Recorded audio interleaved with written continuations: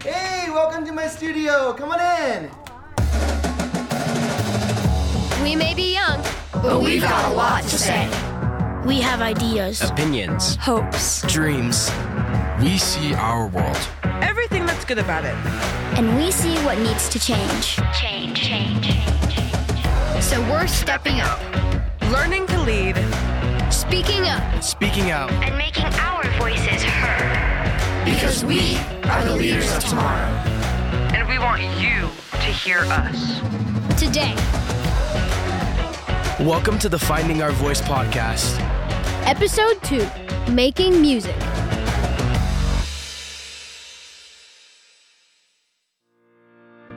Have you ever wondered what it takes to get a melody from your head turned into a song on the radio? Hi, my name is Acacia. I'm 18 years old and I graduated from One Voice Children's Choir last year. I am the associate director of this podcast. I'm Nat. I'm 12 years old. I love shoes. I love to do theater. I love to sing, play the drums, and hang out with my friends. And I'm Ethan. I just turned 13 and love history, reading, superhero movies, and basketball. Welcome back to the Finding Our Voice podcast. And today, we're going to learn about something super exciting. Making music. When we had our planning meeting for this episode, we thought we would be talking a lot about the process of producing music. But as we began to conduct the interviews with Miles and Masa and talk to each other about what we were learning, we realized that this topic was more about not only what it takes to create something, but why being creative and innovative matters, and how making something you care about really helps you find a voice in this world. For me, music has been a constant soundtrack for the highest highs and the lowest lows of my life. When I was little, one of my favorite things was watching Disney movies and singing the songs. I learned to arrange these songs and wanted to learn more about why these melodies could make me feel so many emotions. This was the beginning of my love for music. In this episode, we aim to familiarize ourselves with the process of music production, understand how we can use our resources to produce inspiring music, and learn how we can express ourselves through music production. Just like in every episode, we'd like to reach out to experts in the field. We started out by interviewing Masa Fukuda, who is one of the founders and is the music director of the One Voice Children's Choir. We were so excited to interview him and to tour his home studio. So come on in. So I'm gonna take you down to my studio downstairs. Masa's home studio is in the basement of his home, and it's about the size of a one-car garage. It is separated by glass into two sides. One is where he sits with his computer and mixing board, the control room, and the other side has microphones. The studio has several awards hanging on the walls, a sofa to sit on, and really cool lighting. To artists, the mood is everything, and so I like the kind of light that will make me relax and I forget what's going on out in the outside world, and those little things do add up. So different people connect with different things, but for me, the lava lamp, just watching the wax just go up and down, those kind of things just make me really relax. Oh yeah, so. the lava lamp is the cherry on top, for sure. When we listen to like a normal One Voice Children's Choir song, we enjoy it for about 3 to 5 minutes. How long does it take to produce a song for the choir? It takes good 60 to 80 hours. Maybe 100 hours, all the way to post-production, meaning I sit in with the mixing and mastering and until the product is done. What part of producing would you say takes the longest? Deciding on the direction we want to go, because let's just say we're covering somebody else's song, you can take that song and turn it into something totally different, right? As you probably noticed that our version sounds so out there and so different, and that's kind of what I want. I don't want our version to sound like anybody else's, or even to the original. Yeah. And so it normally takes a lot of discussion with Michelle and Tanner, our creative group, to figure out what direction we want to take the song to. Then once it's decided, then it's a lot easier for me to just dive into my creativity. But it's always that first few hours that takes the longest. So once you have your creative direction for a song, what do you do? What's your process? What I normally do is just build the backbone of the song, so it helps to have the melody line. So I normally just record my voice as a demo, and this is how the main melody will go before I start to harmonize, and then I have to figure out, do I want this part to be just a solo or duet, or do you want the choir to start coming in? Then my next question is, do I want some of the choir kids to be singing the melody or not, or just have the solos take care of the melody, and then choir do something different like counterpoint. Yeah. Right. So, and it's always a compromise, because there's and I think there's just really not a rule. I think it just depends on the song and the direction we're taking it. So you say you use a bunch of instruments. How do you record those with just a piano? So this right here, this Yamaha keyboard, it comes with sounds, probably about 2,000 sounds. Whoa. Orchestral and otherwise. Wow. I also have virtual instruments that go to. So these are all virtual instruments, is what we call. They're not real, but some of them sound real. Like, I can't even tell. Sometimes, like, was that a real flute? It sounds, the technology nowadays is such that you almost have like the full real orchestra, in your fingertips. Yeah, and you all right? Yeah. Why would you ever use real instruments, Masa, if you could get most of them on your keyboard? Why?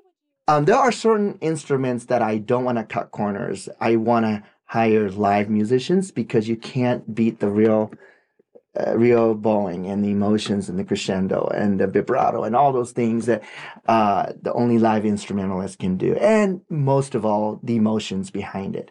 You can't fake that. Man, that's crazy. So you could basically make an entire orchestra just off one keyboard. Yeah, again, they may not sound as real, but they do a pretty good job. And at some point you have to wonder, am I happy with it? Yeah. Or do I want to replace some of those with the live musicians, like guitar? I always want to have live guitar. But the cool thing is that when some of those elements are real, it kind of tricks the human minds into believing that the rest is all real. Yeah, what's your favorite song you've ever recorded? Every single time I come up with a new one, I go, okay, this is it. This is the best. This is, And then the next tune, I do the same thing. Oh my gosh, this is the best. Do you consider yourself an expert when composing songs? I'm very focused on working with children, because that's what I'm passionate about. So obviously, through lots of trials and errors and making lots of mistakes along the way, I figured out what works best. And I'm still learning on a daily basis. So do you think kids can be experts in making music? I don't necessarily look at them as like, oh, they're kids. They're humans. They're souls, right? And so I look at them when like right now we're conversing, right? I don't feel like I'm just conversing with kids. I'm communicating with another soul. And as long as that you can express, you're just as capable and just as eligible to communicate what's in your heart to somebody else's heart, right? And that's what music is all about. So in that sense, absolutely, why not? That's the way I look at it. Masa, how has music helped you find your voice? I've always felt handicapped with words. Not just because English is my second language. I do this in my own language too. Japanese is probably even worse than English for me. I have very limited vocabulary. If I take a test, I feel very limited. Not only that, but I just feel sometimes frustrated because there are things that I can't express with words. You've heard the phrase that music transcends all barriers, and I kind of feel like I've been relying on music to supplement the portion of me that cannot be expressed with words alone. My feeling and my ability to express my feeling get enhanced by music, and so I rely heavily on the music to express my feelings. When did you start learning how to produce, and how did you learn? So I used to hire a producer to produce my music because I didn't know how to produce back then. Eventually, I ran out of money, to tell you the truth. So I had to force myself to start producing.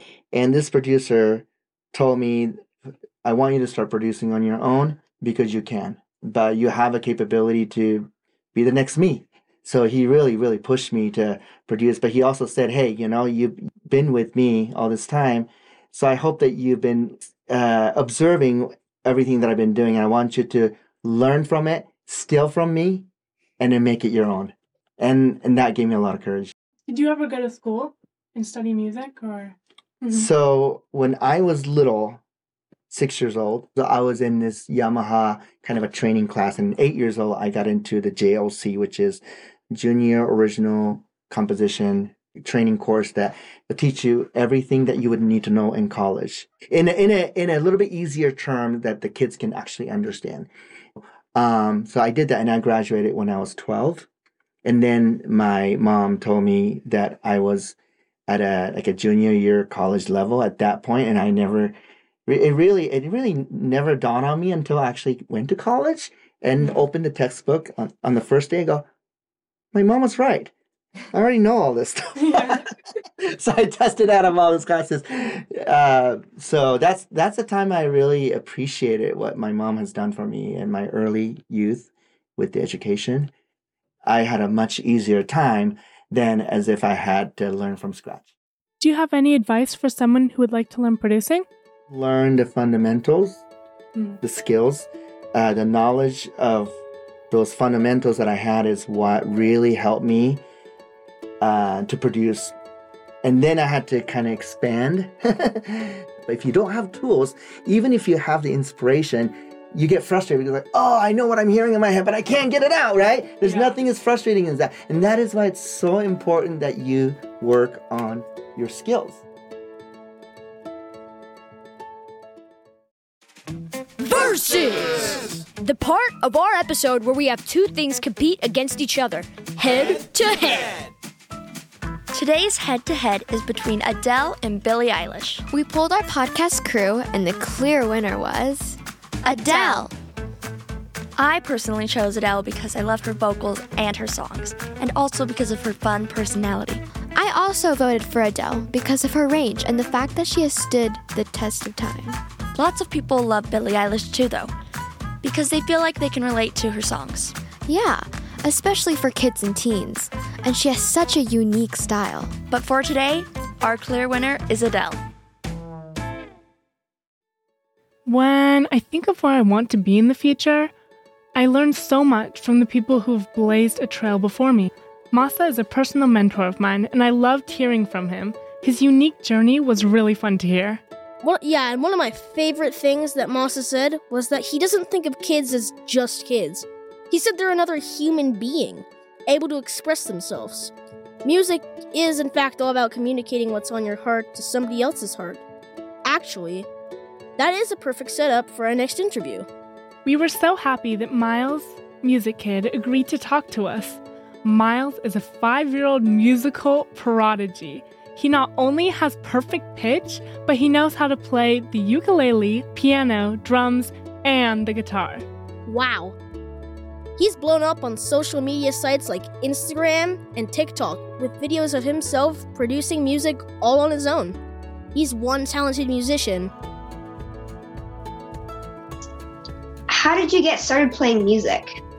My dad bought a guitar for me, and he taught me a few things, and I picked up and started trying to play. Now I'm getting good at it. So how old were you when you first started playing music? I think 3 when I picked up the guitar first, and I just started playing. And of all the instruments you play, do you have one that is your favorite? My favorite is guitar because it's just, I like playing and I played it the most. So a lot of kids love to play music, but practicing can sometimes feel like work. When you spend time on your music, does it feel like work or is it always just fun and more like play for you? Guitar is in the middle. It's like work, but also play because I really like doing guitar. And then drums is like work. and then my bass I feels like work too. But then like doing songs and doing what I should do in like my Logic Pro I have, that feels like fun. Besides playing music, what do you like to do for fun?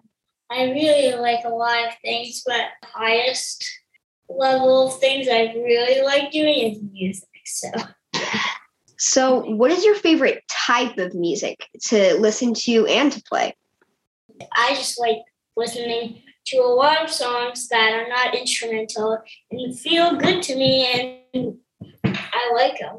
When something comes up that you don't know what to do, what do you do to find the answer?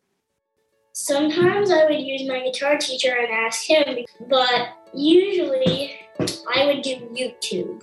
And I would ask YouTube anything, and it would show me how to do it, like that kind of stuff. When something goes wrong, how do you deal with that? How do you fix it to make it better? I keep trying and see what I can do, and if I like accidentally make a mistake that I can't undo, then I just try to fix it myself. Are you ever afraid that what you make will not sound good? Like, how do you get over that fear? I pretend that I don't get worried, and I feel like it's going to sound good. And then if it doesn't sound good the first time, I can keep trying and keep trying until I get it right. Do you feel music is helping you communicate with the world around you? When I was like 2 to 3, I would show my emotions. I would play Lonely by Justin Bieber when I was sad, and I would play like a happy song when I was happy. Wow. I would play a scared song when I was so scared. It's time for Random Facts, the part of our episode where we share random stuff about this week's topic. Hi, my name is Lauren. I'm the oldest podcast member at 18 years old, and here are some interesting facts for you about music. Number 1, music came before language was even invented, which means people were making music before they could talk to each other. Number 3, the most expensive instrument sold was a $15.9 million. You want to know what it was? Violin. Isn't that insane? Number 5, none of the Beatles could read or write music.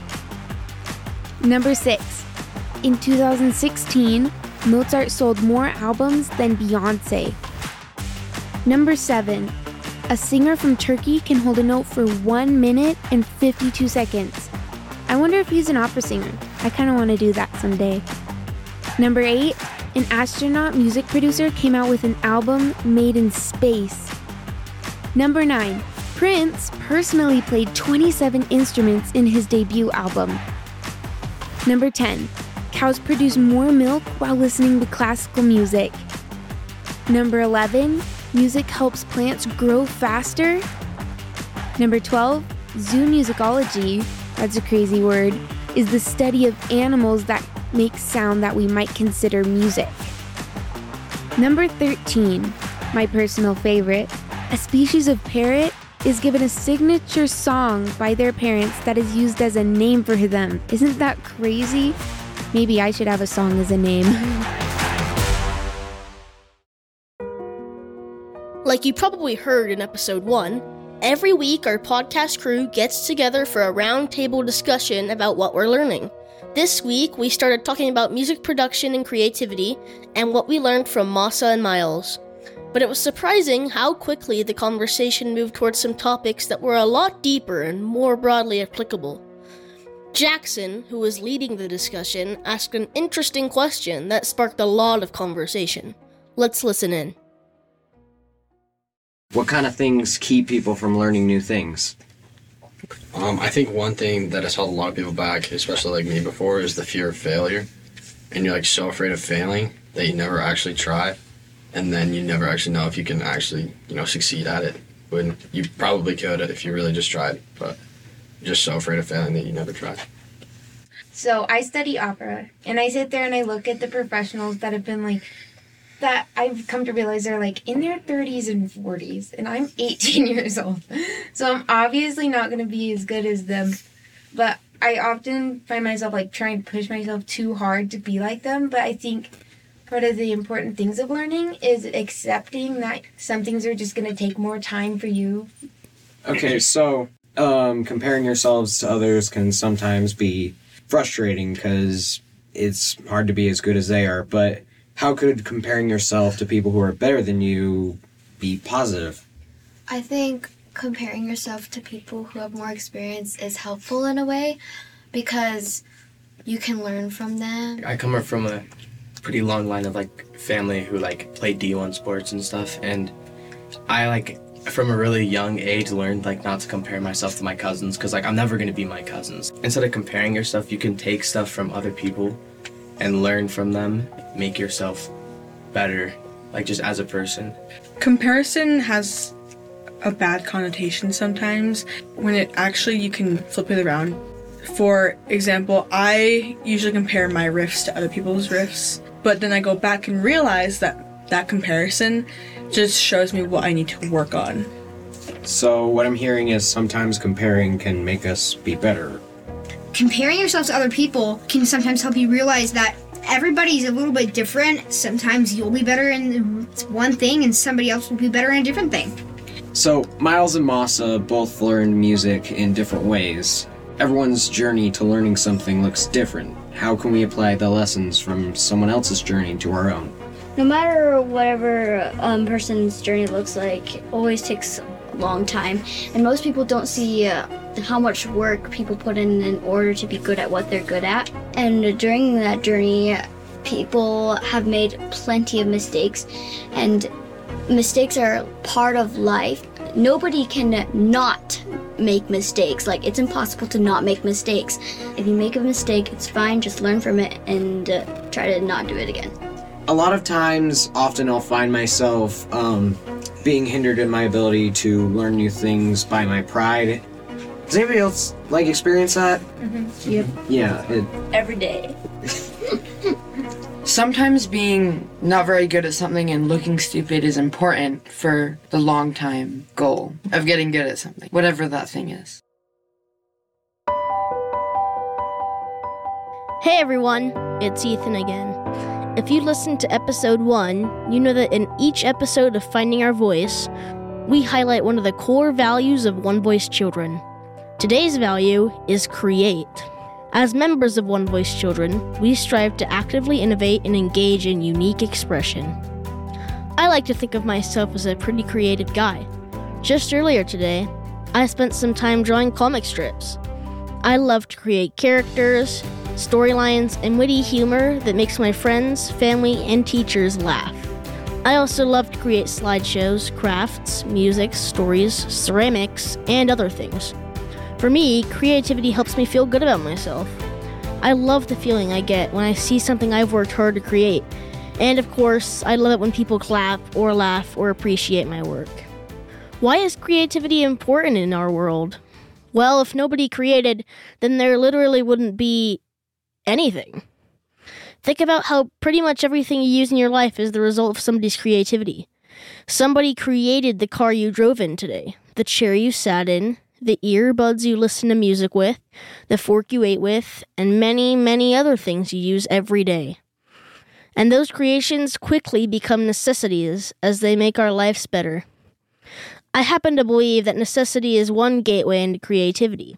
Start with something you already know and think of one small way to make it better, and all of a sudden, you're creating. As an aspiring creative, I like to study and learn about great creative people of the past. One of my favorites to learn about is Walt Disney. Walt inspires me because he basically created one of the biggest creative enterprises in the world.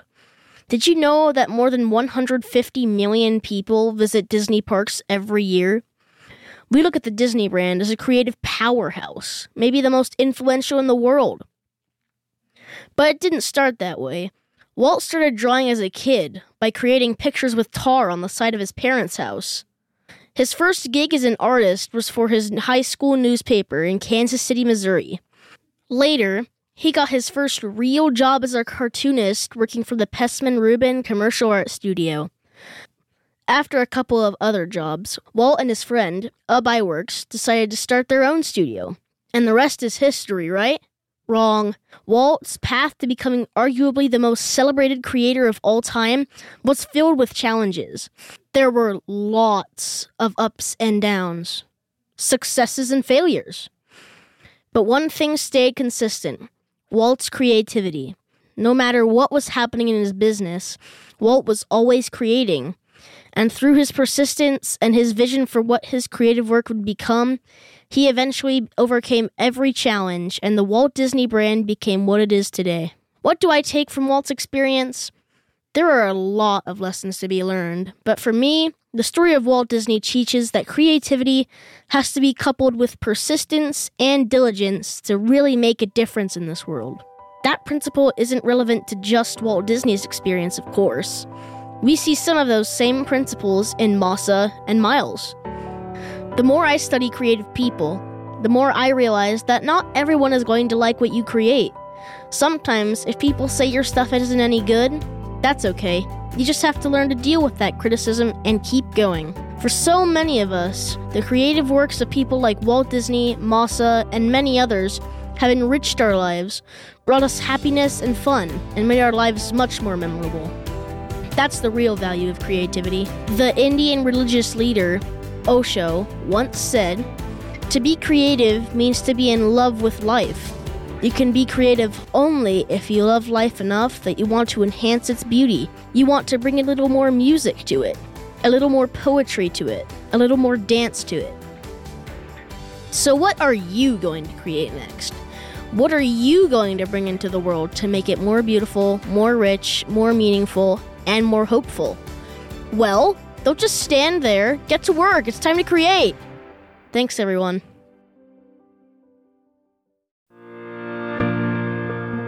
My dream of becoming a musician is what inspired me to learn more about music making. But like Nat said in the beginning, this episode really ended up being about learning about different ways to create music. And what might be stopping us from doing the things that we really dream about. Things that give us purpose and a voice in this world. I was so inspired by Masa's passion for his music and the way he shares it, and also Miles' determination to find the answers and not let being young stop him. And our podcast crew had so many awesome things to say about not comparing ourselves to others. Or, if you do compare yourself, using the experience of someone else to improve your own skills. I loved it when Austin talked about how much hard work goes into being good at something. We rarely get to see the behind the scenes of big accomplishments, and I think it's really interesting to learn about. Well, that's it for us. But thanks for listening. Subscribe and make sure to tell your friends. Finding Our Voice is a production of One Voice Children. Learn more at onevoicechildren.org.